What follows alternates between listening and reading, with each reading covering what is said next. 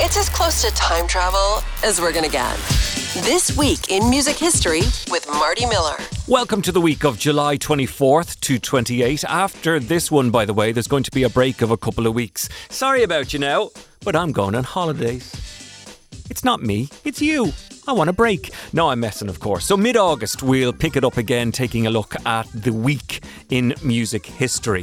1964 this week, a riot breaks out at a Stones show, and also Mick Jagger of the Stones turns 80. One of my big jobs is to be a big show-off, really. AC/DC gave us Back in Black in 1980. How old are you? I went, what do you want to know? She went, I must know your age. And in 1979 this week, the Boomtown Rats go number one. Leaning out her bedroom window had begun shooting. All of that and a whole lot more over the next few minutes. This Week in Music History. A week in less than 10 minutes. Blackpool 1964, a riot at the Rolling Stones show. Why? What happened? Well, there was a lad spitting at the group, so Keith Richards decided to kick him in the face. As you do.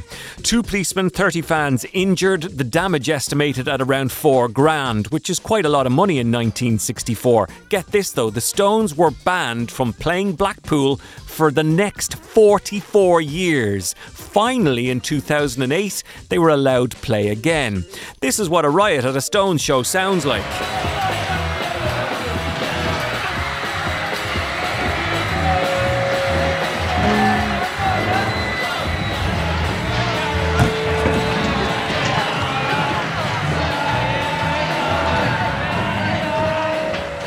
This week in 1997, Liam Gallagher was in a little bit of grief. Why? Well, he decided to give a cyclist a hard time. He leaned out of his car and he broke the man's Ray-Ban sunglasses. But as I say, he's an easy man to get into an argument with and he likes to fight back. It's got all to do with views of the public, alright? Alright, but I'm having that with marriage. It's got with you are the public, alright? Stop asking silly questions. What? Liam, can I look at it? I can't, 1965 this week, the freewheeling Bob Dylan. Oh, well, he annoyed a few. Others weren't too pushed about it, to be honest with you. It was the Newport Folk Festival. Now, folk means no electric guitars, but Bob Dylan decided to plug in, and some of them weren't too happy about that.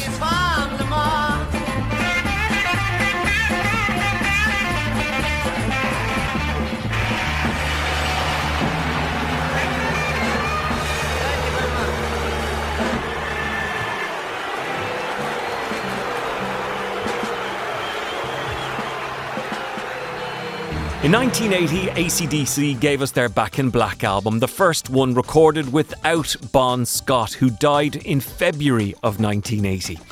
So the new man was Brian Johnson. Here he is talking about being sounded out for auditioning with the band. How old are you? I went, what do you want to know? She went, I must know your age. If you are too old, you can. I said, for what? She said, for an audition with the band. I said, which band? She's gone, I cannot tell you this. And I said, well, I'm not coming down to London unless you tell us who it is. I said, it could be anybody, you know, it could be the Monkeys. And she said, okay, I will tell you the initials. She wasn't too bright, this woman. She said, it is AC and TC. I went, you mean ACD? She went, Scheiße. I'm not sure I believe that. In 2006, this week, the very final edition of Top of the Pops was recorded at BBC Television Centre in London. Now, a moment in TV history. After 42 chart-topping years, it's the final countdown.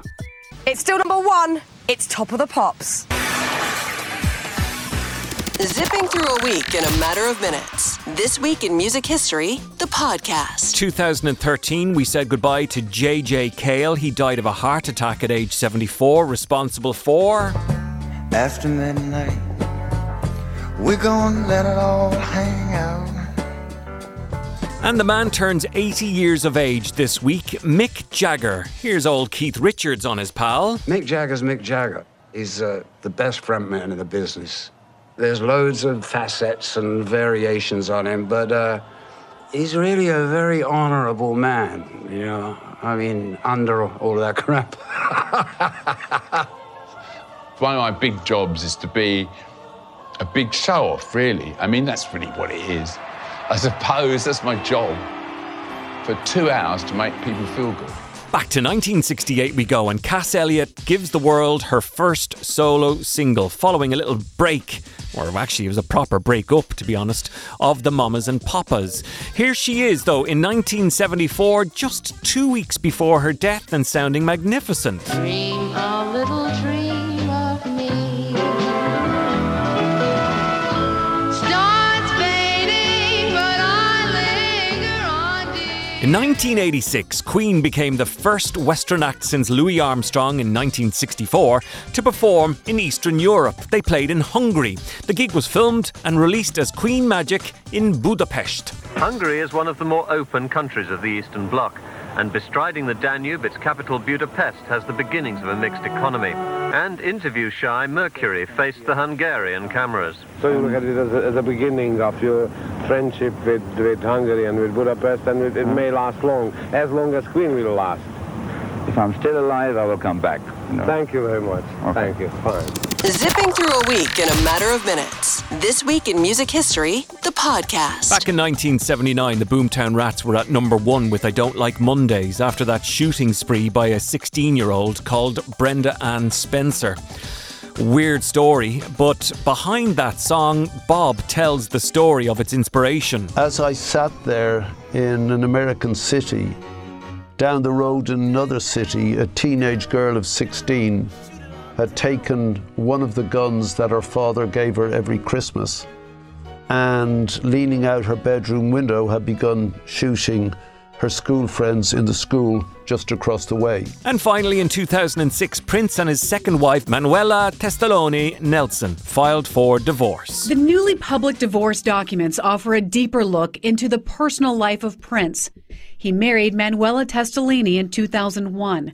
In the divorce, she asked for more than $42,000 a month in temporary spousal support to maintain the lifestyle she had become accustomed to, saying there was no limit to the couple's spending. And that is a look at This Week in Music History here on our podcast, where we go through a whole week in less than 10 minutes. My name is Marty Miller. We'll pick it up again mid-August because I'm off on me Holliers. Have a great couple of weeks. This Week in Music History, the podcast.